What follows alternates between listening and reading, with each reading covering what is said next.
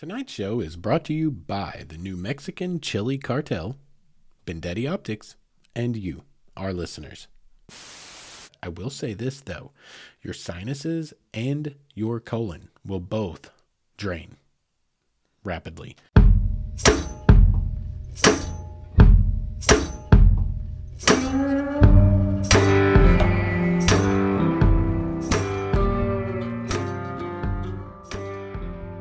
What is up, all of you wayward souls, and welcome back to the Wayward Stories podcast. Wayward Stories is the podcast where we tell the tales of our adventures and our wanderings and our wonderings.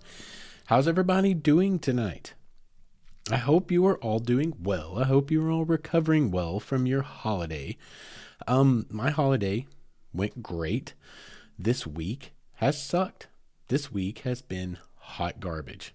Absolute hot garbage. You don't ever want to come back to work after taking some much needed time off, some PTO. If you don't use it, you lose it, they say. But what they don't tell you is, if you do use it, they'll abuse you when you get back. And that's how this week has been. It has been no fun, but you know what? It is Friday night.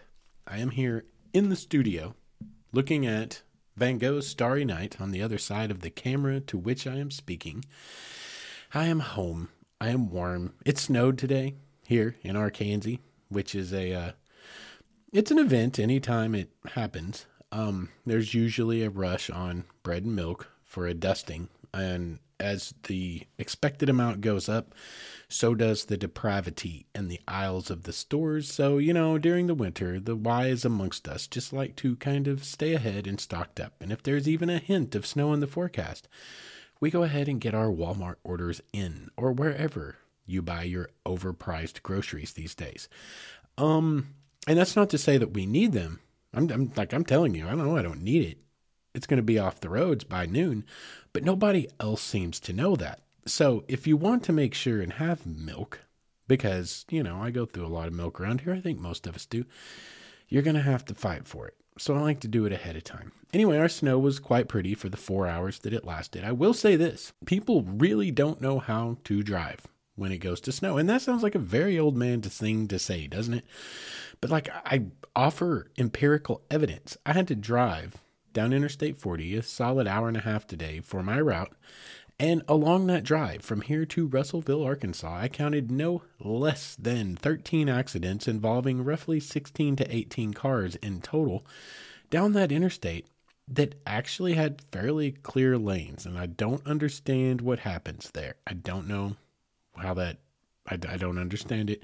But there were many accidents. There were few cops and a lot of wreckers. So I guess I came through after the carnage. The wind was the bad part. Man, my big delivery wagon, it was whipping me all over the road. Maybe that's it. Maybe they were all blown off the road. Anyway, around it. It has passed now, but it is brutally cold outside. But I am inside. I am warm. The week is over. And I am happy to be here with you guys, quite honestly. It's been a wild couple of weeks, and that's what we're going to talk about tonight. I have wanderings and wonderings, as I always say, to share with you tonight, and some really, really good ones. Y'all, my yearly holiday, Christmas / Hanukkah / Kwanzaa / Thanksgiving / Justin's birthday adventure trip went off, and this year it was nothing short of epic. So much so that it is going to be 2 really meaty episodes. I could probably get it into 3, but then they would be 3 thin episodes. And I feel like I would be cheating you guys if I did that. So we're going to do 2 really good solid ones, and we're going to start tonight. But first, brief housekeeping. Please like and subscribe and share. And please definitely rate and review. We need those ratings and those reviews. And also, finally, one last little thing here. You guys make sure and go over, if you haven't, and subscribe to my YouTube channel. Or if you listen every week, but you don't actually subscribe to the channel, please subscribe. I am 3 subscribers short. 3 of 1,000. At which point, I can actually monetize these stupid ads that some of you have to watch that I don't get paid for because YouTube is Screw YouTube and Google. But anyway, they're getting paid off of my hard labor, but they don't give me any of it because apparently I'm not good enough for that until I have 1,000 subscribers, where I'm only 3 short, finally, after all this time. So if you don't subscribe, please go over and subscribe and help a brother out, because it would be nice to defray some of the cost of making this podcast, because I assure you it is not cheap. And I don't make any money for it yet. But if you guys keep liking, subscribing, and sharing, well, maybe I will someday. Anyway, let's get on with tonight's show. So, where did I go? Where'd you go, Justin? Where'd you take off to? Well, we took off to Albuquerque, New Mexico, and went on a 5-day adventure. 5 days. I think we were on 5 full days. There was like a 6th day that was all driving. But we were out 5 full days, and man, you want to talk about exhausted, but some awesome adventures. And it's a good mix too. We got a good mix, as you're going to find out. So if you don't like what I'm talking about at any given point in this episode, just hang on, because we're going to get to something else, because we've got a lot of road trip in here, but we also have a lot of adventures in here. And amongst the adventures, it's even further divided from like kind of more maybe what you might call touristy stuff of hitting some of the national parks to some more backcountry stuff and some more exploring. And that's like the part that really excites me the most. But we got a little bit of everything in here. And like I said, we're brought to you by New Mexico's Chili Cartel, which from here on out, I will probably refer to only as Big Chili, but they play a very heavy hand in New Mexican politics and every restaurant that you will go to. So we'll get to that later. But let's get into the show. So what was the plan? Let me give you an overview of what the plan was from the jump.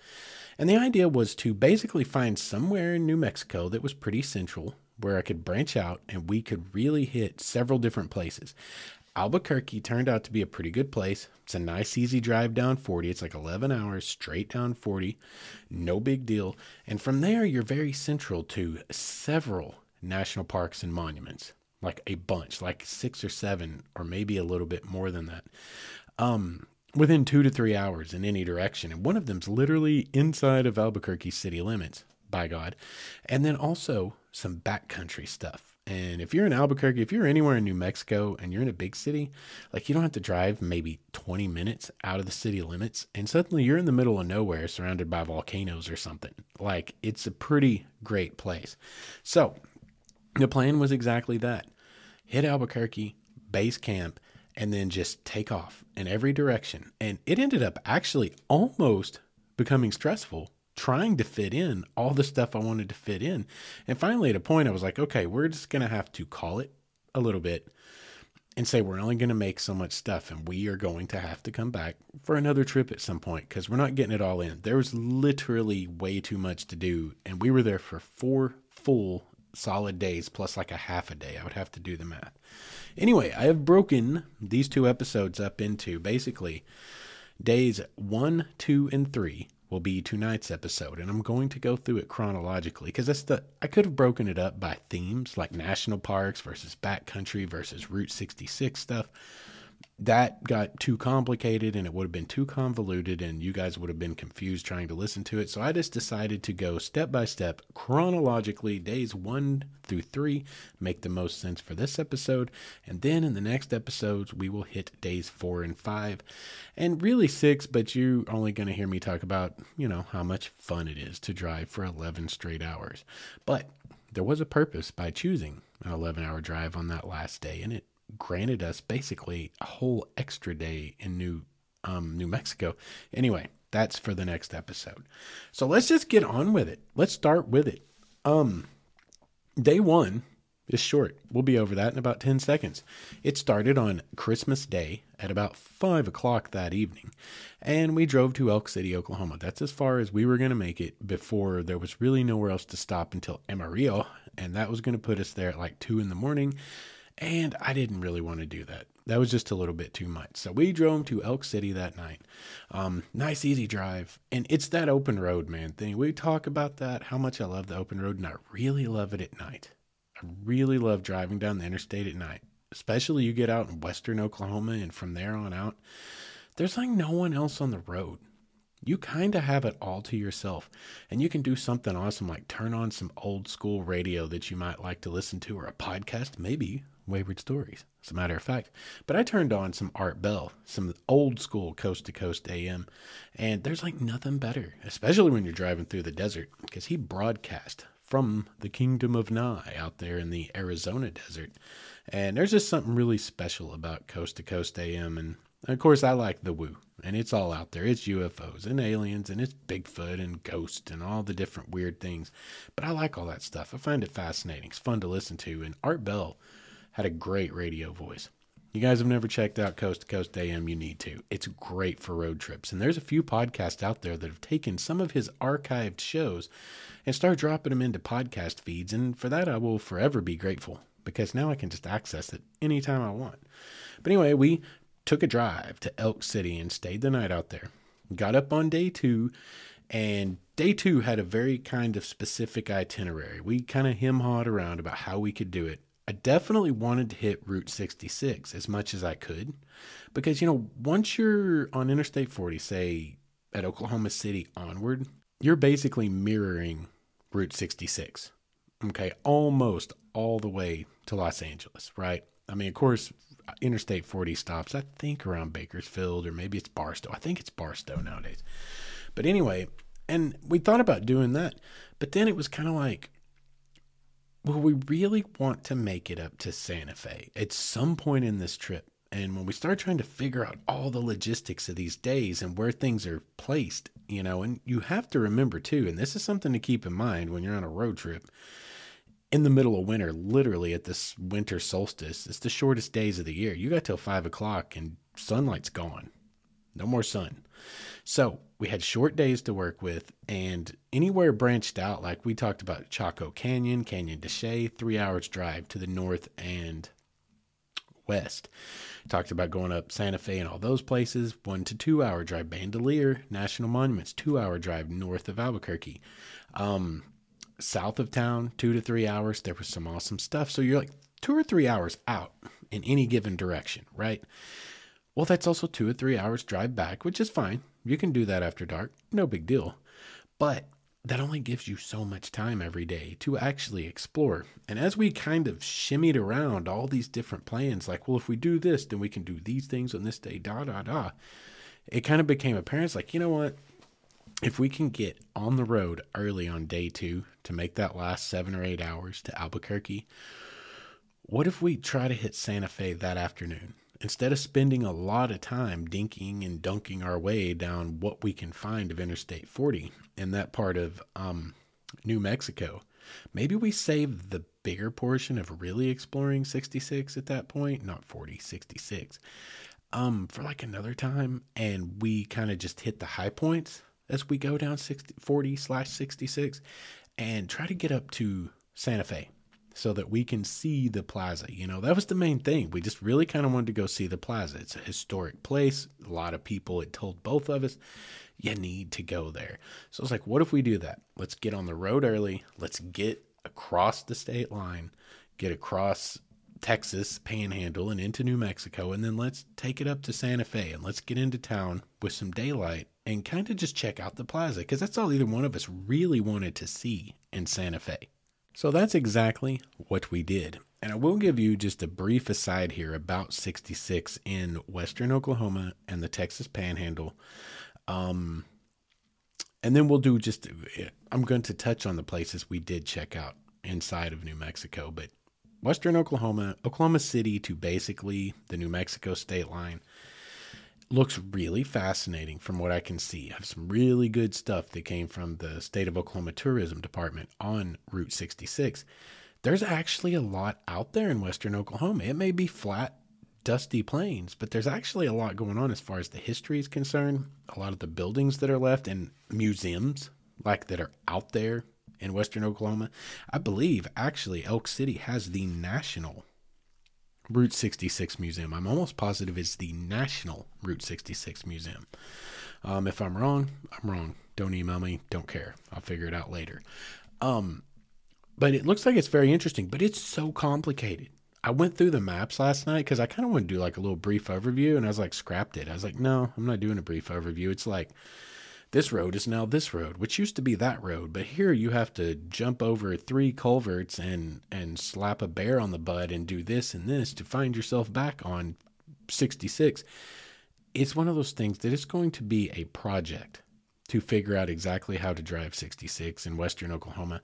So high points are there's some really great museums around about Elk City and any of the little towns along the way, just like anywhere else on Route 66. You're going to find some really great historic buildings. So you guys have a heyday. You have at it. I will do that someday in the future. It wasn't happening on this trip because we had other fish that we really wanted to fry on this trip. It was one of those things that'd be like, it'll be great if we can do that, but it's like not what the trip's about. So we kind of set it aside a little bit. Now, once we got to New Mexico, we did want to hit some of the places. And kind of the first thing out of the box, oh, you know what? One more note. Amarillo. 66 just follows 40 straight through Texas, pretty much. I mean, it's like right next to you, like a service road. And you will see Cadillac Ranch out there. You know, the famous Cadillac Ranch on 66 with the Cadillac sticking out of the ground or whatever. I'm just going to be honest with you guys. We talked about Cadillac Ranch recently. I'm going to be honest with you guys.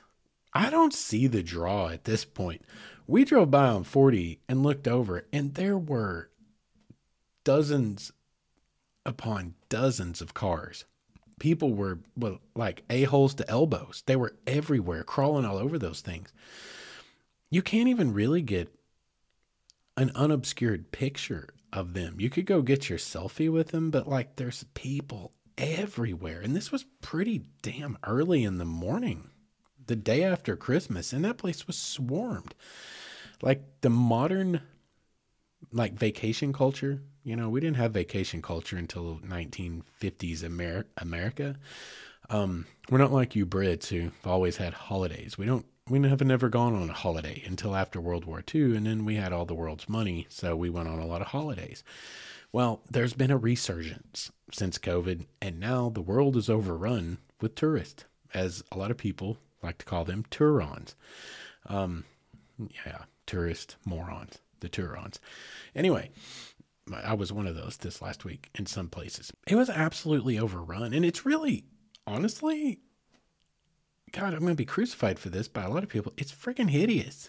Like they're all spray painted and tagged and like they're standing out there in this field that's nothing but a mud bowl that looks like Woodstock in 69. It's so filthy looking. There's trash everywhere. And it's like, I know they're iconic, but like, I just don't see the draw at this point. Anyway, that's just Justin being honest. I told you guys, you're about to start getting honest, Justin. Well, you are getting honest, Justin, now. So I'm going to say some things, probably in these next 2 episodes too. People might be like, oh my God, I can't believe you said that. Well, I said it. I said what I said. I stand by it. Anyway, into New Mexico, you do have Tucumcari, which is like one of my favorite little towns in New Mexico. And we did swing through and we cruised 66 right through Tucumcari. We did not stop to do anything. It's early, kind of morning time. And again, on our way to Santa Fe. But things that you can check out in Tucumcari, I'll give you a real quick rundown. Like I pulled this one card that it would be a cool place to go and stay for a day or so. But they do have the Tucumcari Historical Museum. Collections located on 3 floors of a 1903 schoolhouse. The New Mexico Route 66 Museum, which if you're out there to cruise 66, that would be awesome to check out. The Mesa Lands Dinosaur Museum, which I really, really want to check out. Dinosaurs are becoming more and more fascinating to me, as is geology. And I never thought that would be the case. But yeah, man, with archaeology, it goes hand in hand with geology, and then you have to have a geology class, and then you're like, holy crap, it's really fascinating. Earth building is a fascinating process. But anyway, Mesa Lands Dinosaur Museum, and then also the Tucumcari Railroad Museum, which for me would be great because, again, I'm a railroad nerd. Also, you have the Blue Swallow Motel. I was about to say it may be a auto court, but it's the Blue Swallow Motel. It has been out there since 1939, and apparently it's to this day renovated and a wonderful place, and they have some great neon. It's great for photography. I really want to stay there. I wanted to stay there on this trip at some point, but the way travel days worked out, it just didn't work out, and that just is what it is. But anyway, Tucumcari has got some great Route 66 stuff. And then also, kind of your next big stop down the line, if you're going to be doing 66 through New Mexico, is a Santa Rosa, which we did pop through so that we could see the blue hole. See, a lot of this is new stuff to Jess, okay, like out there. Now, I've seen some of these things when I drove out to Cali for the first couple of times back 5 years ago. Now, it's been 5 years, y'all, which is blowing my mind. But we went to them so that she could see them. So we popped into the blue hole into Santa Rosa and went to the blue hole, which you go down 66 through Santa Rosa. They've got some great buildings to check out in Santa Rosa for old 66. But we went to the blue hole, and you know what's funny? It's the same month. Well, almost. We were still in December at the time. But when I drove out there last time, no, it was because I drove out on Christmas. I remember saying, it's like, oh my God, it's 5 years literally to the day. Huh. Anyway, we stopped at Blue Hole, and much like it was exactly 5 years ago, there were people there taking a polar bear plunge. Blue Hole, if any of you are unaware, it is a spring in the middle of the desert in Santa Rosa, New Mexico. And as you can imagine, it would have a lot of history around it. A lot of peoples would have been drawn to an oasis of this kind. Things somewhere over 80 feet deep, straight down. Blue water. There is a cave system underneath where the spring comes in and feeds it. Scuba divers love it, apparently. And you can swim in it. They actually have diving platforms that you can jump off of into the water. And there are people there taking their polar bear plunge on December 25th. And I assure you, the upper plains and the high desert are freaking cold in the winter. You may think in your mind, the desert, well, of course, it's warm out there. No, it's not. It's very, very cold. So anyway, Tucumcari to Santa Rosa. And from Santa Rosa, you head on to Klein's Corner. Klein's Corner is a really cool place. They've got a really neat little, a convenience store, a rest stop that has been there since, I want to say it's 39. I don't have it written down in front of me, but it's there from the original Route 66 days. And it was called Clyde's Corner. You can go in there today. You can get some great t-shirts and some great tchotchkes or whatever. But from there, you're heading north to Santa Fe. That's what we did. And apparently that was one of the older alignments of 66. Went up to Santa Fe and then came back down to, well, kind of Albuquerque way, but further south down along the I-40 corridor where original 66 basically followed. I forget which parallel it is. It's the 35th or the 34th parallel. Anyway, it was plotted that way long before it was 66 or anything else. Back when it was Marcy's Road and Beals Road and all of those early trailblazers who set out to make roads that would take us all the way to the West Coast. But yeah, original 66 went right up through this area all the way up to Santa Fe before it looped back down. So when you head up to Santa Fe, you're still following some of original older alignments of Route 66. You also happen to be, once you get to Santa Fe, following the Santa Fe Trail. Now, the old Santa Fe Trail is just one of the very, very early roads. I'm going to stay kind of high level on some of that stuff. You guys know I'm a history nerd, but I know not all of you are. Some of you are here for the travel. Some of you are here for the adventure. Not many of you are here for the history. So I'm going to kind of hit the high notes. But the older Santa Fe Trail is one of the very, very early trails out west that became kind of an economic corridor and took many a person to the west for trade and otherwise. There are historic segments of the trail that can be seen in northern New Mexico, but when you're coming into the southern side of Santa Fe, you are following portions of the historic Santa Fe Trail, which dates back to post 1821-ish, but it's in that very, very general ballpark. So we're talking 200 years old. Pretty interesting stuff. Now, Santa Fe. This is one of those things where I'm going to say things that some people be like, I can't believe you said that. Because, well, I mean, gosh, I'm making a podcast about travel. I'm supposed to be an influencer, right? I'm supposed to say nothing but fruity, flowery things filled with glitter about everywhere I go. Santa Fe is beautiful. Okay, it is. Santa Fe is a fascinating place. It has a crap ton of history, and you know me, I love history. However, we found Santa Fe, the plaza, at least, and I'm sure the rest of the city's the same, but the plaza where I went and was hoping to find a lot of history.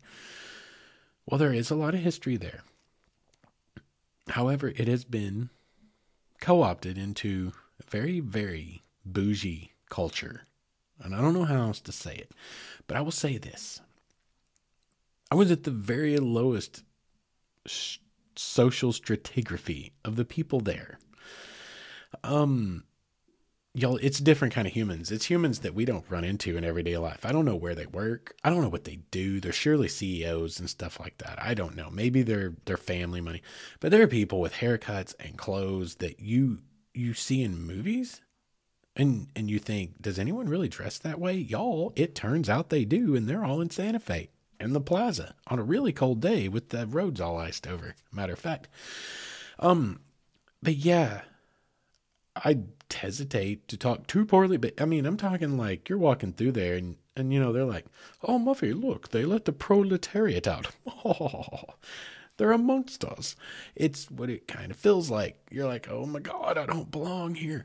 So anyway, it's a very, very yuppie place. It is an extremely yuppie place, I found. And of course, we didn't have the privilege of seeing all of the native artisans out there on the square, because it was like 12 degrees or whatever it was, 30. It was freezing. And there was a wind. It's freaking Christmas time, right? It's middle of winter. But oh my gosh, it's next level. It is so extra. Everything there was extra. It was extra, extra. Like, read all about it. It was weird. It felt weird. I didn't feel like I belonged there.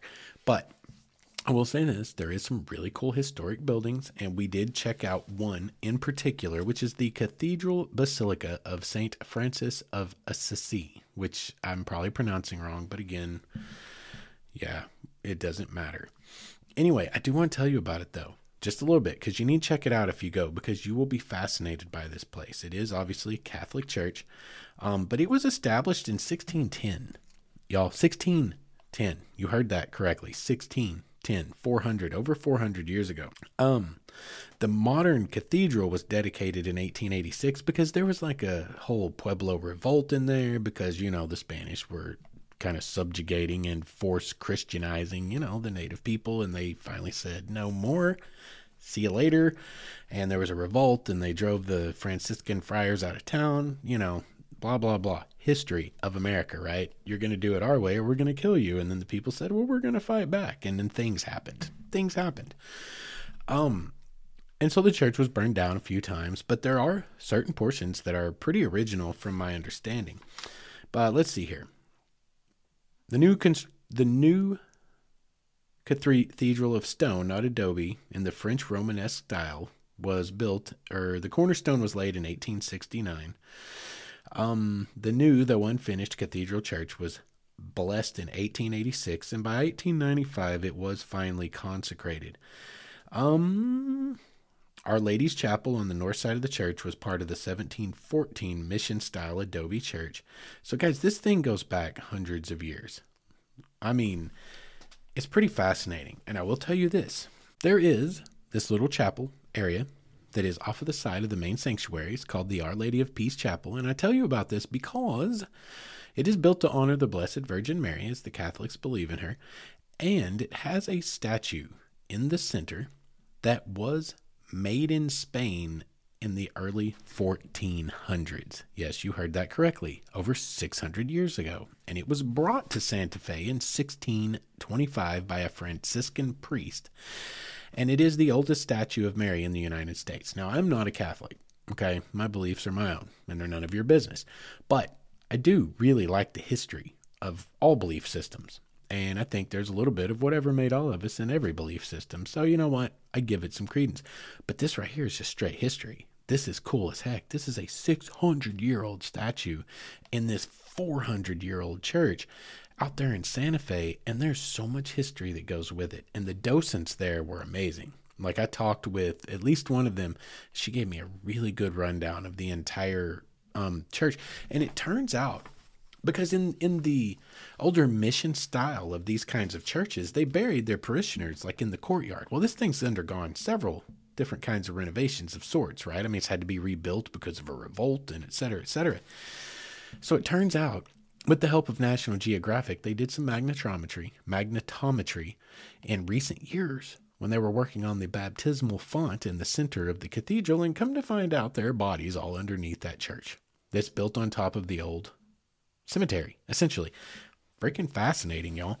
And I mean, like, really fascinating, all the way out into the courtyard. So there is a lot of history left in Santa Fe, but you got to look for it. This is what we learned. You have to look for the history, and you have to go seek it out, because it's been overtaken by yuppies and commercialism, which is you're going to find basically anywhere that tourists can drive to, especially during ski season in northern New Mexico, I guess. And you know what? That's what it was.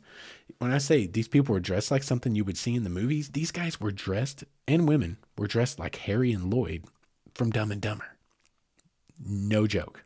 No joke. I saw outfits that look like that. I don't know if I've ever seen more people so full of themselves in one little space. It was fascinating. It's fascinating. It'd be a great place to do a sociological study. Anyway, this was our experience. We weren't really wanting to hang around that much, actually. Like, it turned, it was just not my kind of place so much. But the history was awesome. Anyway, from there, to finish out this day, we got to Santa Fe, and we had to head back down to Albuquerque to go to where we were staying for the night. And to do that, we took a little scenic byway called the Turquoise Trail. And guys, you need to drive the Turquoise Trail. If you find yourself anywhere near Santa Fe or Albuquerque, you need to take the time to drive the Turquoise Trail. And what it is just a little highway that runs from Santa Fe all the way down to just on the outskirts on the eastern side of Albuquerque. And it goes through several very, very historic towns, mining towns. And just, guys, these mountains are absolutely gorgeous that you drive through. As we headed down from Santa Fe, we were getting on towards sunset, which was awesome because you got golden hour at like 6,000 feet of altitude, right? Which is already kind of golden hour-ish as it stands. Anytime you're at that altitude. But we're going down at golden hour, so we've got these mountains all around us. To our left, you have which would be the east as you're coming south towards Albuquerque. You have the Ortiz Mountains and the San Pedro Mountains, and to your west, you're going to have the Sandia Mountains. And you drive through several little small towns. You drive by Cerrillos Hills State Park, the town of Cerrillos, Madrid, and Golden. And then also there is a spur that runs up to Sandia Crest, which is a prominent point which you can go up to overlook the valley, Albuquerque, and all the valleys all around you at approximately 10,678 feet of elevation. Lots of that road was actually closed due to snow when we went through there.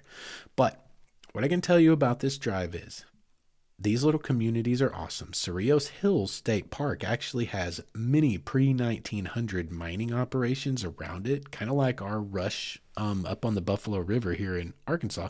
We had zinc mines. They had several different kinds of mines. But like us here, their mines are unfortunately gated off.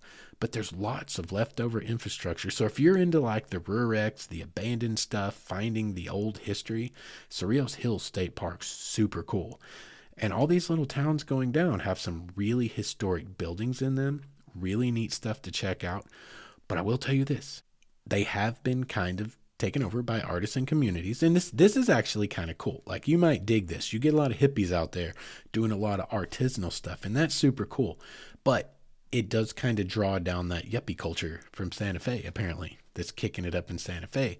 So just understand there's a lot of touristiness to this little stretch. There is the San Francisco de Asís Church, and it is incredibly picturesque. Yes, it's basically the same name as what you heard in Santa Fe, but this is a different church, and it was established in the 1830s, and it is there for you to photograph in all its glory, surrounded by these gorgeous mountains, and it is incredibly picturesque. The aesthetique is quite beautiful, and it has some really interesting little headstones that are right there in the church courtyard. Again, these mission style churches back in those days, they buried their parishioners there in the courtyard. And so, like, y'all, it's a photographer's dream come true. So you should check out San Francisco de Asís Church in Golden, New Mexico, on the Turquoise Trail. It's just a beautiful drive, guys. Go over to my Instagram, Wayward Son 119, and watch some of the videos, because I actually have a video of what it was like heading down the Turquoise Trail, and you'll get an idea of some of the views. It's absolutely gorgeous. But with that, it brought us back into Albuquerque for the evening, and it was time to shut it down. Oh, wait, I almost forgot. I had to eat dinner too, right? We got back into town. We got our place to stay. We got everything lined out, got checked in, and then we went and we had dinner. And we went to a place called Sadie's. Sadie's was a place that one of my good associates on my route at work, who I run into once a week whenever I service their particular establishment, he told me when he heard we were going to Albuquerque, he said, you have to go to, he's like, oh my God, I'm so jealous. And this is how he put it. I'm so jealous. He's like, you get to go to Sadie's. And I was like, I'm going to Albuquerque to explore national monuments. And what he just said to me is, you get to go to Sadie's. And I was like, well, what, good sir, pray tell, is Sadie's? And apparently Sadie's is, a restaurant that you have to eat at. And, a lot of people tell you things like that, but Jessica also heard the same thing from people, go to Sadie's. So we went to Sadie's. And listen, you guys, you should go to Sadie's, but I'm going to warn you about something. Okay, first and foremost, we're getting back to Big Chili here in the New Mexican chili cartel. Things you need to know about New Mexico. Chili comes on everything, period. You don't get a choice. Okay. Some of the places, I think if they're like being kinder, they'll let you put it on the side, but you get chili. Chili's coming. You're going to have chilies.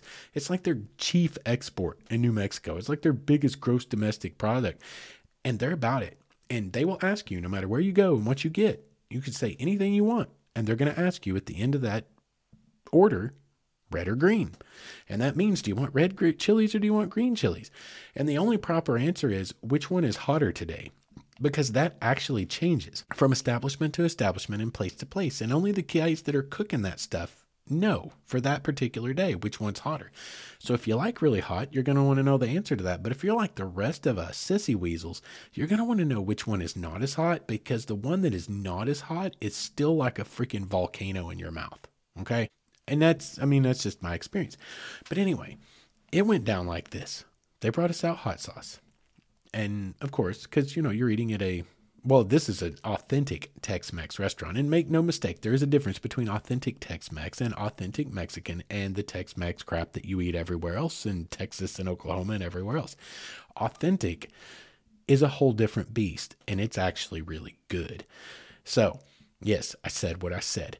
Anyway, they bring out the chips and salsa, right? And I'm starving. We are starving. We've been driving all damn day. We've explored the entire eastern half of New Mexico, right? Via Route 66/40 up into Santa Fe. It was a long day. So I got a chip. But you know how, when you usually bite into something hot, okay, you get a few seconds. Sometimes you'll bite into it and you're like, oh, that's a really good flavor. And then 4 or 5 seconds later, it starts to grow. The heat starts to grow and you start going, oh, this is going to be hot. The way this happened is I put the chip with the dip into my mouth, and immediately, and I mean without hesitation, immediately looked at Jessica and I said, oh no.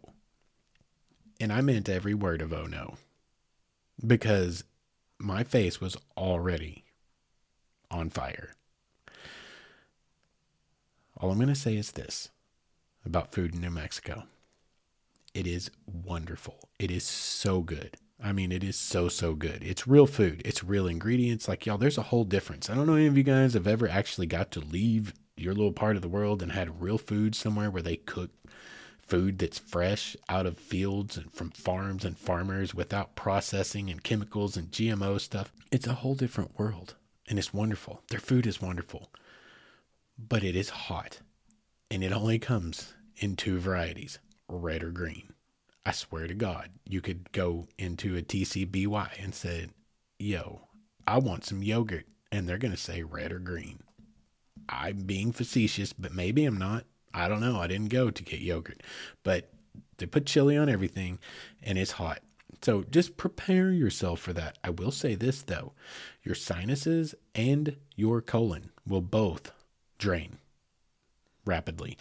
And it's actually kind of nice in that sense. It's really, really good. Just prepare yourselves, red or green. Or you can have Christmas. You can have them both together. Never went that route. I always just went with the the mildest for the day, and if they would put it on the side. And even then I was worried that they were going to get upset because I was defying big chili, the big chili interest. But it's good food. But anyway, that gets us through our trip to Albuquerque. And after the break, we're going to get into day 3, which has got plenty to talk about. We've got 3 national monuments and a backcountry adventure to talk about. So we're going to have a lot of fun in the second half. I'll see you guys on the other side of the break.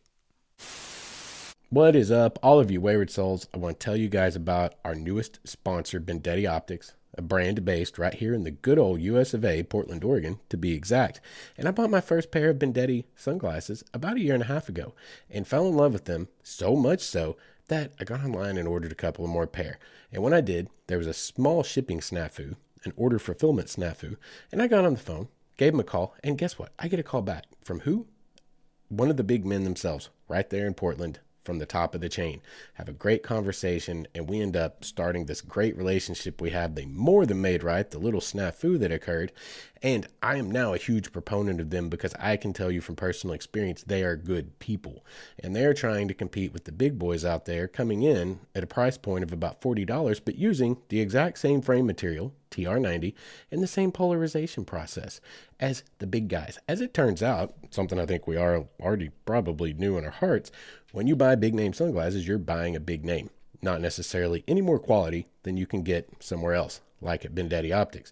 They have 29 different styles. They have multiple polarization options for whatever climate you happen to live in, and they back it up with like this lifetime guarantee that if your dog eats your sunglasses, it doesn't matter how you break them, send it back in with a check to cover shipping and handling, and you're golden. You got a new pair on the way. These guys are truly trying to do it right, and they have this philosophy that a really good pair of sunglasses should not cost you so much that you are afraid to wear them. And I think all of us outdoorsmen can relate to that. So if you guys, like me, are very practical and like to get more bang for your buck and wear some great looking sunglasses, check out VendettiOptics.com. That's BENDETTI optics.com, or you can go over to Instagram /Vendetti Optics. And that I highly suggest, whether you buy a pair or not, just to check out the cutest pupper you'll ever see modeling sunglasses. Once again, that's VendettiOptics.com, and make sure and let them know Wayward Stories sent you. And welcome back. Thank you guys for sticking around through our sponsor break. So let's get into technically day 3 of our adventure, but really it's kind of like day 2 of exciting stuff. We can't really count the nighttime drive to Elk City unless you like to look at all the red flashy lights across the prairie of all the big wind turbines in that giant massive wind farm that basically stretches from, I don't know, west of Oklahoma City all the way into New Mexico, and really God knows how far. I remember seeing those wind farms up on hills in Southern California years ago. Anyway, let's get on to today's adventures, because there's a lot to talk about here in the second half of the episode. First thing I want to tell you is, I'm not going to say where we stayed, but it was a nice little place. I will say that. It was a nice little place. And also, you guys look into rewards programs. We basically stayed at a really nice place to stay.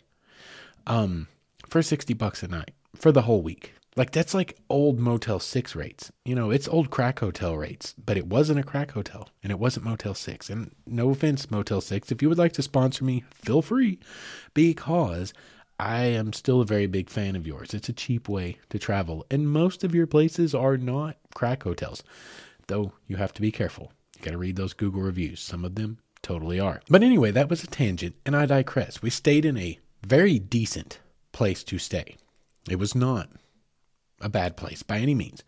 And I will say that we were on the west side of the interstate that bisects Albuquerque from north to south. And I don't know what that matters. I don't know what that amounts to. I don't know what the bad part of town is. But we did have people warn us before we went that said, yo, Albuquerque's dangerous. And I was like, I will own up to this. I was like, oh, come on. I've lived in basically every major city on this freaking continent for months at a time for FedEx, for Big Purple, right? And they all have dangerous spots, and then all of them don't have dangerous spots. I mean, short of like Pine Bluff, Arkansas, North Little Rock, West Memphis, like, anyway. Woke up that morning, went out to our car, and Thank God it wasn't us, but only 2 spaces down were some fine folks from Texas who had every window knocked out of the back end of their car, and all their stuff was gone. And it was a very sad day for them. Y'all, really, it was 2 spaces from my car. It was 2 spaces from Clemmy. And why they chose Texas over Clemmy, I don't know. It's probably because they were Texas plates, if we're being honest. But thank God for me, and I feel bad for them. That's terrible. So be warned. You might want to park like we parked every night after that, all the way up at the very front of this hotel in the brightest lights right by the front doors underneath the cameras. So apparently, we saw some things in Albuquerque is all I'm going to say.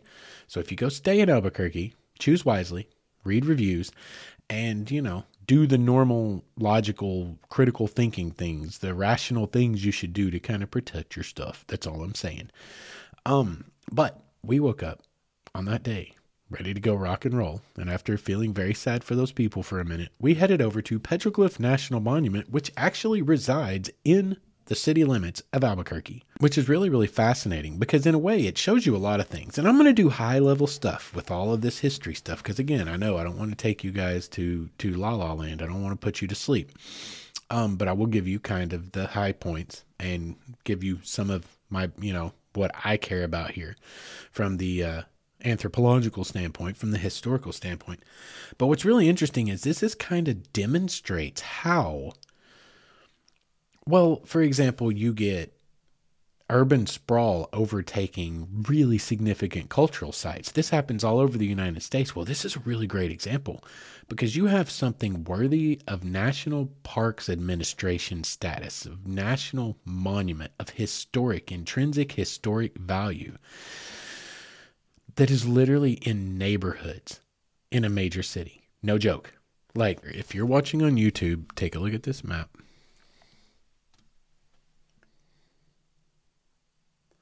Those bright green areas, those dark green areas rather, that you're looking at literally course their way through neighborhoods of Albuquerque. Some of it is like, it's literally like some of these neighborhoods just stop and then it's wilderness area. That's how Albuquerque is, apparently. It doesn't like slowly taper off into, like little rural settlements, and then it becomes, no, it's like city freaking desert. Bam. Right down a divided line. So big parts of this are out in, say, the desert and the wilderness, but there are literally big chunks of this national monument that course their way right through the neighborhoods of Albuquerque, and that's mind-boggling. It's in 3 different spaces, actually. There are no petroglyphs at the actual visitor center of the National Monument. You don't have to, I guess. You could go to any of these without going to the visitor center, which you can do. But I do suggest going there and getting like this little pamphlet here, this little flyer leaflet, so it describes to you what the trails are like, where to find them, where the parking is, etc., etc. But you can go to any of the 3 of these, and you have 3 to choose from. There's Boca Negra Canyon, which is very, very close to the park, if I remember. It's 2.6 miles north, and it's only an 8-minute drive from the information center. You can walk from 5 minutes to an hour, and you can see 100 plus different petroglyphs. Then you have Rinconada Canyon, which is a 1.5 to 2 hour hike. It's a little bit more strenuous. You can see 300 plus images, and it is 1.3 miles south and only 4 minutes from the information center. But the one that we chose, because it fit what we were after the best, is about 15 minutes and 6.5 miles north from the visitor center, roughly. And you can see over 400 images. It's a 1.5 hour hike, roughly. It's about a 3-kilometer loop. And y'all, it's got some great, great petroglyphs, like really good ones. Really, really obvious ones that are really easy to see, very clear ones, some very complex ones. You get the anthropomorphs, you get the zoomorphs, you get the handprints, the footprints, you get some of the images that no one really knows what they mean. And they may have only meant something to the person, the artist who placed them there. But there's a lot, and they are awesome to look at. There's a deep, deep connection to the history there. These were all made between 13 and 1600 current era. So that's 400 to 700 years ago. And there are some outliers at let me see. I believe it was Boca Negra Canyon, there are some outliers that run about 3,000 years before present, which puts them about 1,000 BC. That's insane, guys. These people who left these are the ancestral Puebloans, okay? The people who are currently of Puebloan ancestry.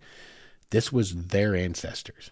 These were some of the earliest people on this continent. They are believed to have been hunter-gatherers that started infiltrating, coming into this area of New Mexico and Arizona, the Four Corners region, almost 10,000 years ago. They're some of the very earliest folks that we know about for certain on this continent who became the ancestral Puebloans. Used to be known as Anasazi. If any of you are into history, you may have heard the term Anasazi. We don't really use that today because it's a Navajo word. Apparently, the ancient Navajo and the ancient Pueblo might have been at odds, at least judging by that name. And let's just be honest here. Nobody wants to be known by a name that someone who doesn't like you gave you. How would you like it if everyone on this planet called you asshole?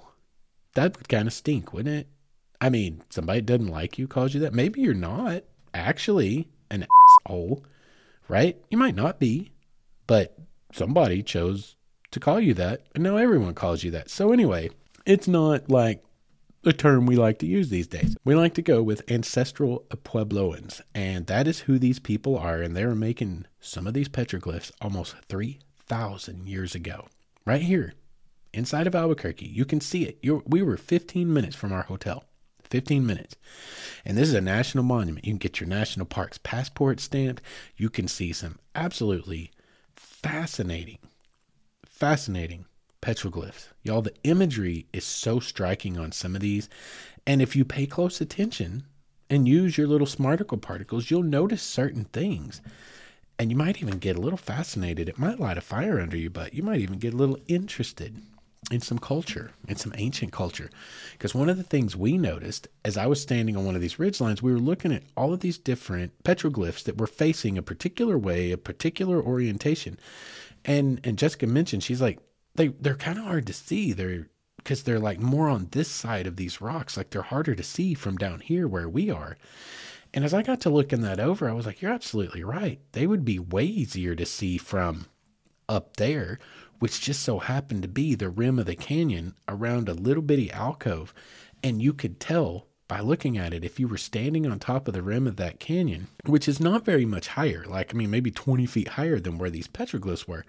But had you been standing there, they would have been facing you broadside and even lilted just a little bit, facing up towards the rim of that canyon. And I was like, I would bet you dollars to donuts that those were carved to be viewed from that vantage point. I would bet you. I could be wrong. I didn't look into it. You would have to get into some real scholarly papers about that particular canyon to see if anyone had mentioned that. And I didn't really have time for that.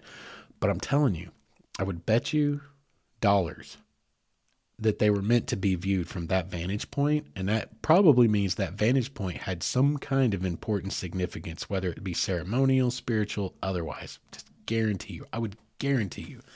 But that's super fascinating. And that's what's fun about it, guys, is it ignites your imagination. It gets you interested in things and it makes you think. It really, really can expand your brain. And I'm just telling you guys, one of the most valuable things you can pursue in your life, in my humble wayward son opinion, is the expansion of your understanding in your mind. Guys, I cannot think of something better to pursue than growing yourself as a human. And these kinds of things will grow you as a human. They'll really make you think. It's fascinating stuff. But anyway, let's move on from Petroglyph National Monument.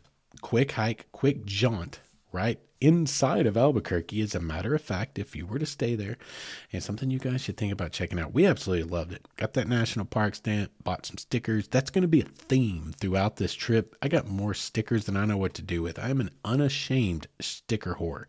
I've got stickers on my water bottle, on my search and rescue notepad. I've got stickers on my car, on my ice chest. I got stickers everywhere. I've always loved stickers. Yeah, I'm that guy. But it is a theme of this trip. I spent probably more monies on stickers than I did on food.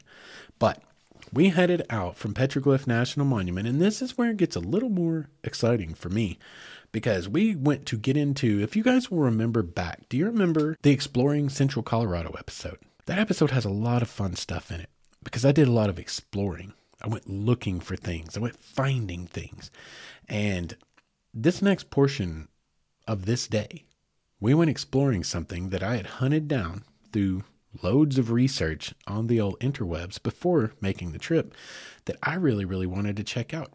And it is a place called the Gilman Tunnels. Now, the Gilman Tunnels are essentially an old railroad grade. They're on an old railroad grade for the Santa Fe and Northwestern Railway, which was built in the 1920s to access the timber up in the mountains above Canyon. And y'all, they went up, and this actually touches back on our Rails to Trail episode recently. Remember that? It kind of touches back on that because this is a old railroad that you can now drive on. It's been turned into it's a state road. What you've got is, let me see, I wrote it down. You take Highway 4 out of Albuquerque and you head up north in the mountains, and you're going a little more northwest. You're not going towards Santa Fe. You're going to go a little more northwest, and you take Highway 4. And this will take you to a place called Canyon. And at Canyon, you'll find somewhere really close, the Walatawa Visitor Center, which is in modern day Jemez Pueblo. Jemez Pueblo it's spelled Jemez, and it looks like Jemez, which is probably how it was pronounced by the Spaniards that came through at the time. But the peoples, which are a Pueblo people, they are actually the Jemish or the Jemesh. And the Jemesh or the Hamesh. And I'm going to say it Hamesh because that looks the most right, and it makes sense to me since they called it Jemez, the Spaniards, as they transliterated it. So I'm going to go with Hamesh if I'm wrong, and any of you out there hear this, please forgive me. It may be Jemesh, but the Jemez Pueblo and the Walatawa Visitor Center is essentially where you can check out a lot of wares of the artisans of the Jemez Pueblo. And it's also roughly where you're going to find your way onto a state road that is 485. State Road 485 that actually also becomes Forest Road 376. They're the same road. But what they are is an old railroad grade that went up through the mountains, it's like the Rio Guadalupe is the river. And you're going to go through Guadalupe Box, which is the Guadalupe Box Canyon. And guys, I'm just going to tell you something. You're driving up amidst these giant red buttes and bluffs. There's red rocks everywhere. There are beautiful things to see everywhere you look. But suddenly you hit this point, and if you put it in Google, you will find the Gilman Tunnels. You can look it up, or you can go over back again to my Instagram. You guys all should check out my Instagram for this episode and our YouTube channel, which is YouTube/Wayward Stories, youtube.com/Wayward Stories, or also Instagram/ Wayward Son 119, and you'll see videos of all of this. And you need to go look at this because you need to go there and see it for yourself. But what I'm here to tell you is you reach a point where you reach what is known as the Guadalupe Box or Guadalupe Box, which would be the more proper pronunciation. You suddenly find yourself looking, I would say, well over 100 feet straight up at straight up box canyon walls directly above you. And off to your right, I mean immediately off to your right, thank God there is a guardrail, but just on the other side of it, I would say a well over 100 foot to possibly 150 foot drop to the Rio Guadalupe, which is beautiful. And you're staring at a set of tunnels that were blasted through solid rock in the narrowest part of this canyon when there was no other place for them to build this railroad line to hang on the side of this mountain like a freaking mountain goat on the side of this canyon. They blew 2 holes through the side of this mountain, and you can drive right through them. And it's awesome. And it is dramatically beautiful, guys. You need to see it for yourself. Go check out my videos over on my socials or at YouTube, or even just Google it and look for yourself.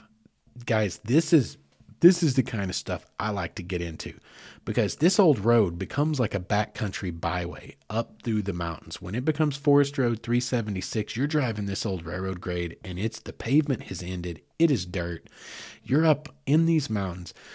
We didn't get to go all the way up because it was ice. The higher you get in altitude, suddenly we just hit where it was solid ice. The road was solidly iced, and we could go no further. We started seeing canyon drop-offs with no guardrails. There's ice on the roads, and we had to turn around and come back down.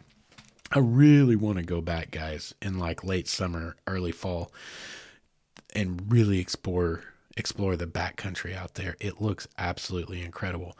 But we made it without much trouble all the way to the Gilman tunnels. And you guys need to go look for yourself. It was so cool driving through these tunnels. They had these giant icicles hanging down, guys, inside one of the tunnels. Like if one fell on you, it would probably hurt real bad. If it might not kill you, if it caught you just right. These guys are 100-year-old tunnels that were created for a railroad line. And when you go there and see it for yourself, like it's going to blow your mind how far down to the river it is. And that river is gorgeous. There were frozen waterfalls down in the river below us. It was awesome, guys. These are my kind of adventures. There's history involved. There's railroads involved. It's up in the mountains. There ain't no yuppies up there. We weren't brushing elbows with yuppies in the mountains, baby. That was just beautiful, beautiful drive.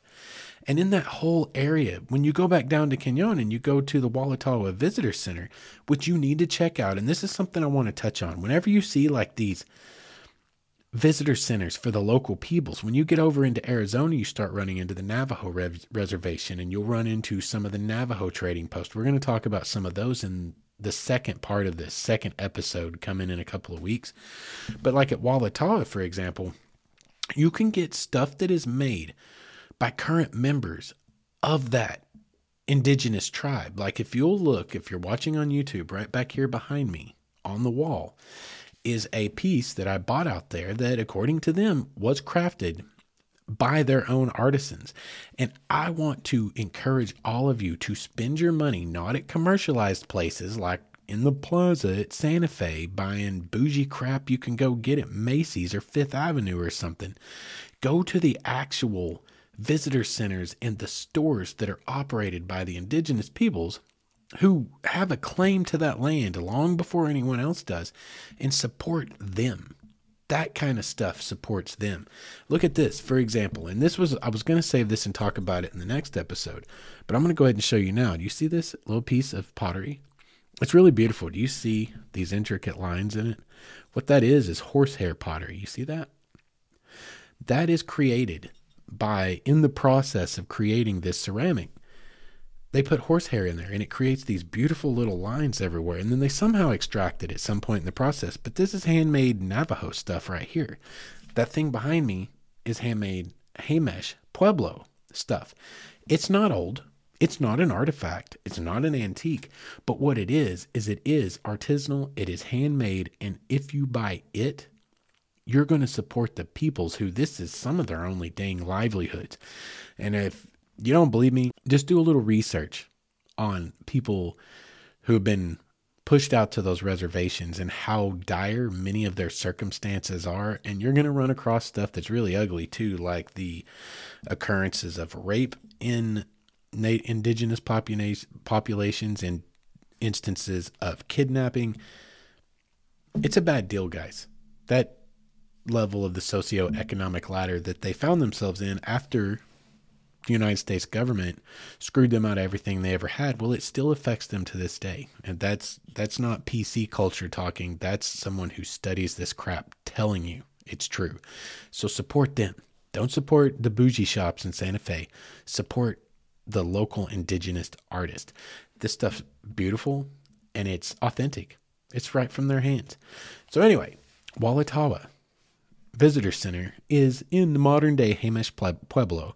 And those are the people you're supporting if you buy stuff there. And it gives you some great history about the area, and it orients you to the area as well. There is a hiking trail called the Red Rock Hiking Trail, right really across the valley. We didn't have time to do it because we were trying to get up to Bandelier National Monument. that day and explore a few other things. And we almost went back to hike that. It's a red rock box canyon. It's like a 1.5 mile hike. It's not I think it rates as a moderate hike. All I can say is we're going back to the area. We had certain priorities and certain things, and we had to skip that one because of time constraints. The very next thing we did go to, though, that day was the Hamesh Historic Site. And what that is about 12, 15 minutes or miles north of the Walatawa Visitor Center. And this is like the historic Hamesh Pueblo. Modern Hamesh Pueblo is down there with the Visitor Center in that general area. The Hamesh Historic Site is where they were ancestrally. And it is and protects the village of Gisewa-Tua. And anyway, they call it Gisewa for short. And it's a really fascinating place because it was a pueblo at the time, a 14th century village of the present day Hamesh Pueblo, which is a sovereign nation of 3,400 members. So 14th century is 1300s. And anyway, it was an early site of contact and colonization by the Spaniards in around 1598. So around 1600, the Spanish came to town and they did convert a large portion of the population. They built a church on site, and there are people buried right there in that courtyard as well. But this is one of the best preserved Pueblo sites you can find. And it's right there on this Highway 4 heading up through the valley. The river over in the other valley was Rio Guadalupe. I can't remember what river it is you're following up through this valley. But anyway, you're on Highway 4. You come to Hamesh Historic Site. Go give them some of your money because they need it to help support that site and preserve this incredible site, which has Pueblo ruins from the time. Also, the ruins of the wall and some of the church there, which is fascinating. You're going to get a good history lesson in Spanish contact with the indigenous peoples of the Southwest. In this case, again, the Hamesh Pueblo people. What's fascinating about this is they have a kiva there on site that you are allowed to climb down into. A kiva is an underground pueblo, and what it was basically their spiritual center before the Spanish showed up and Christianized them and built their church and converted a lot of them. And this is where they would have had spiritual ceremonies. And fascinatingly enough, it is there. I believe it's been restored. I don't think it's original. The pit's original, but it's been, the roof had to be restored. But you climb down a ladder into this kiva, and they allow you to do this into this ancient spiritual space for these people. And I'm just going to be honest with you. Like I've told you so many times over the last 3 years of making this podcast, I'm a spiritual dude. I'm an emotional dude. I wear my heart on my sleeve. I don't care what anyone thinks of me. I had a moment down in that kiva. I really did. And I didn't have like a moment where I thought I found God or anything. I'm not saying that. But what I had was some kind of a moment that really touched me on a deep level. And it was a little bit spiritual, but I was just walking around in there. And of course, I have a very vivid imagination and I love history. So I'm imagining this place and what it meant to those people. Not what it means to me, but what it meant to them. And you go through this place and you can feel it. I mean, it's just like when I was in the church in Santa Fe. You can feel the reverence of so many people, of so many centuries in this place. You can feel kind of a weight of this space. You can feel what it's meant to a lot of people. It has a certain feeling of kind of awe to it. It is. It's a special place. It's a special place. And it's meant something to a lot of people. So name your place, name your religion. I don't really care.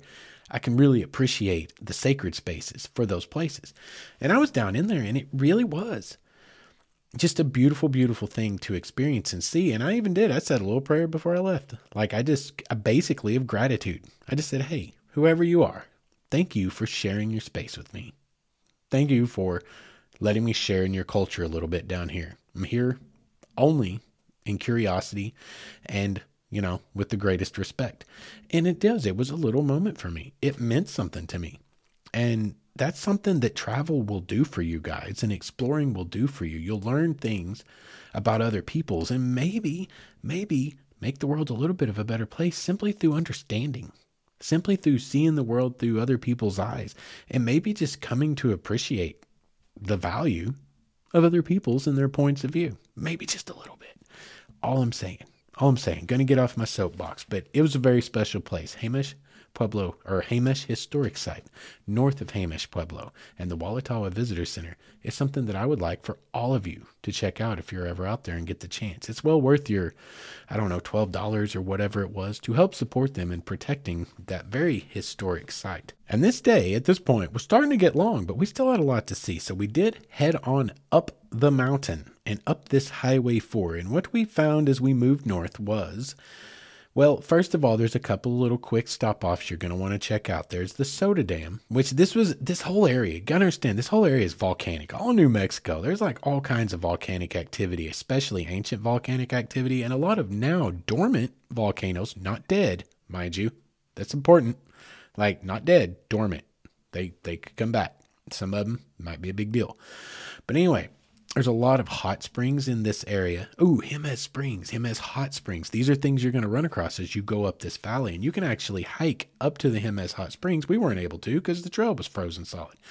But you can actually hike up the mountain to this spring that you can take a dip in with this overlook view of the freaking valley below you guys. Holy cow. Holy cow. Anyway, let me get back on track here. There is a place called Soda Dam, and what it is a very interesting natural phenomenon where the river, it may be the Jemez Springs, I don't know, it may be Jemez River, but the river itself was blocked by the calcium growth out of this hot spring, and it basically crystallizing and solidifying, and it turned into what they call the Soda Dam. And then the river broke through the bottom, and now you got this really crazy waterfall underneath this even crazier, really white, like stalactite type of formation out in the open air. It's like something you would see in a cave, but it's right out there in the open. And that is something that you can stop and take a quick peek and take some quick pictures of. And then also just from it, there's another pull out at a place called Battleship Rock. And all it is a giant outcropping that very much has the profile of like the, I don't know, would that be the bow? I don't remember what the bow and the stern is. I'm not a sailor, but it looks like a ship. It looks like the probably the bow of a battleship, and they call it Battleship Rock, and it makes for a very pretty picture. Again, you can see it over on Instagram. Go check out my page, or you can go check out my Facebook. It's all over there as well. From there, you go on up, and this is an incredibly scenic drive. It's a beautiful drive up this Highway 4, which is one reason we wanted to do it, was to help, like, to really get a view of everything up there, because these mountains, it feels like you're in Colorado. Many of us here in the South have gone to Colorado. Well, this is a whole lot like portions of Colorado, guys. It's absolutely beautiful. But one of the places we wanted to go as we headed up was Valles Caldera, which is the nation's newest national preserve. And it is a national preserve and not a national monument. Let me double check here. Yes. Anyway, Valles Caldera is 89,000 acres of a giant volcanic caldera, which is a dormant volcano.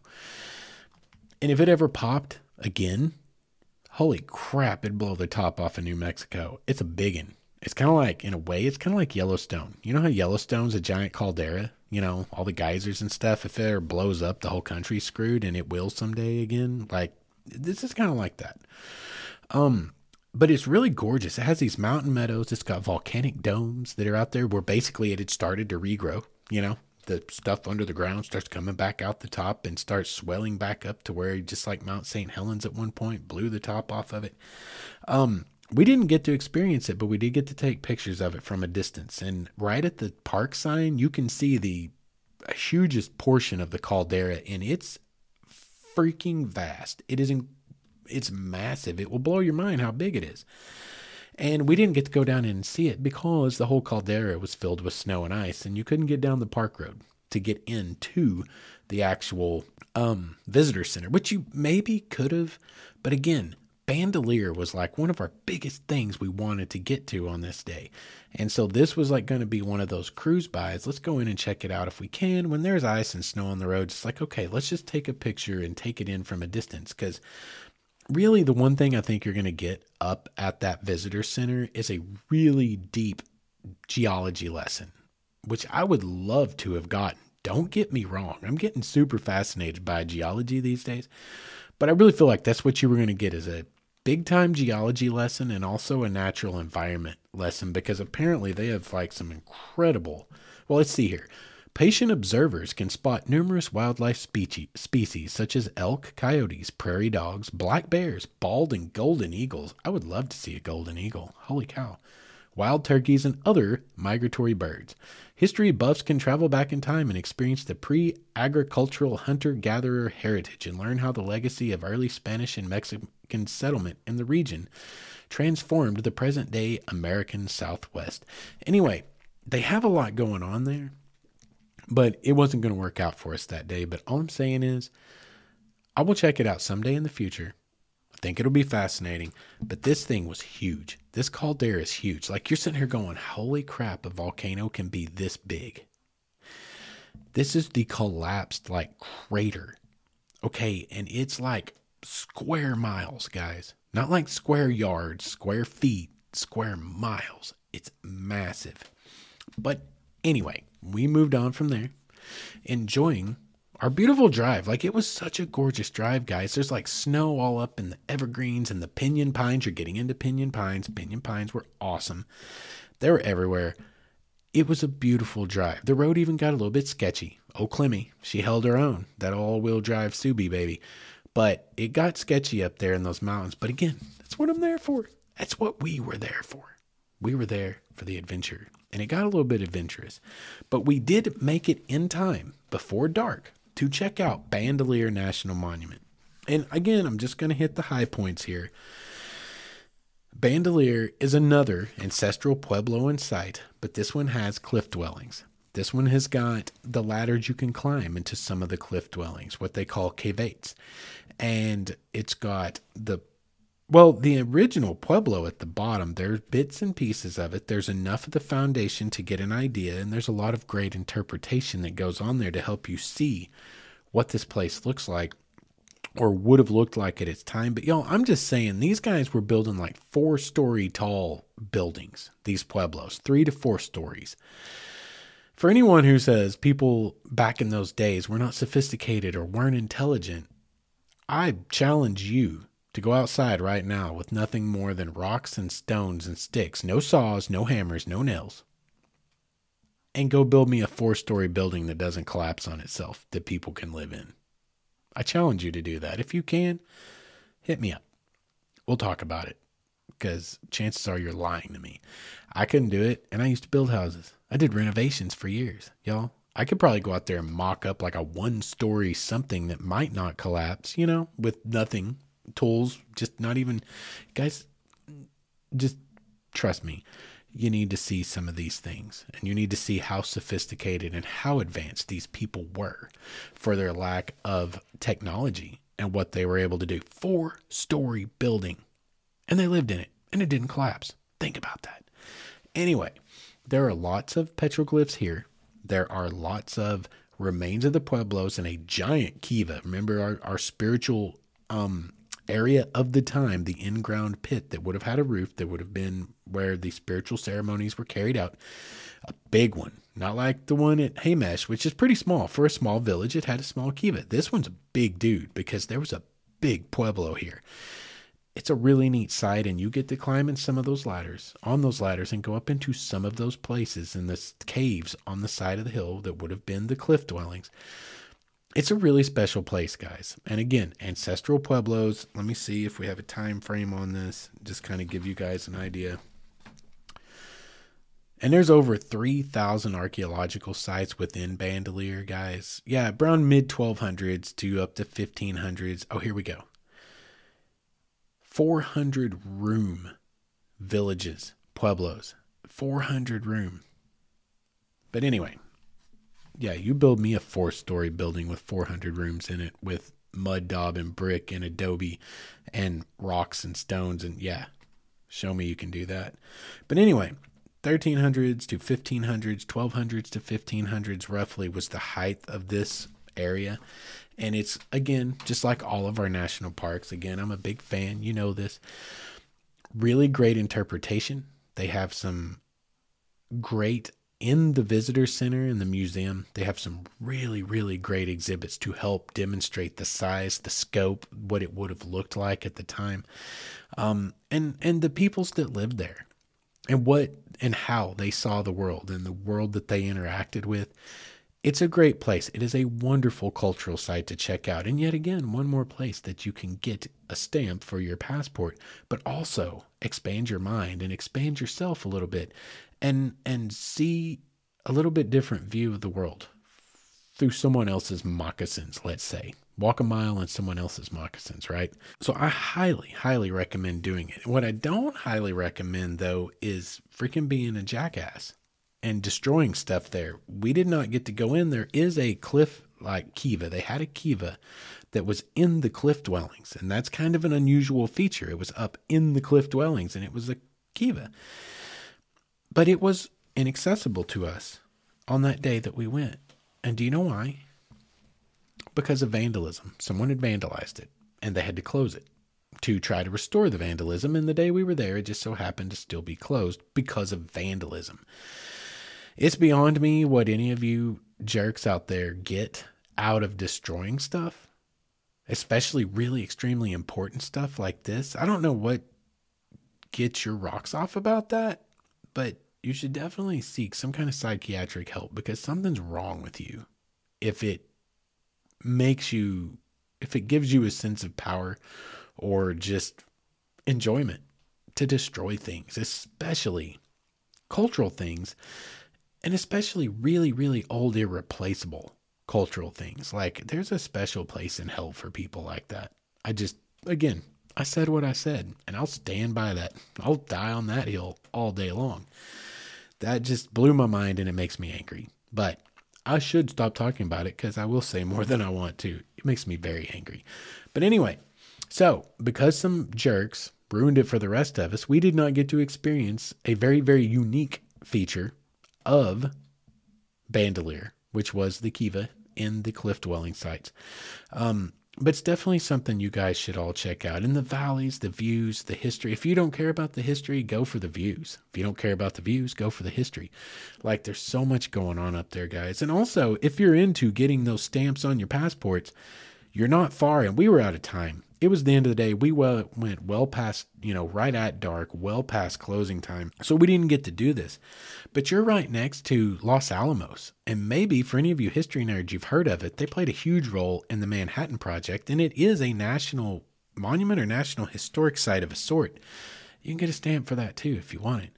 But you can also just go explore and see, because that's where a lot of people stayed that played a big role in the Manhattan Project and creating that first atomic bomb and ushering us all into the nuclear age, which we are still paying for to this day. But it's literally, you drive through it. When you leave Bandelier to go back the fastest way to Santa Fe, you're going through the outskirts, the edge of Los Alamos. I really wanted to explore it, but we did not have time. Literally everything was already closed, and it was getting dark, and we were having to head back down the mountain to Albuquerque.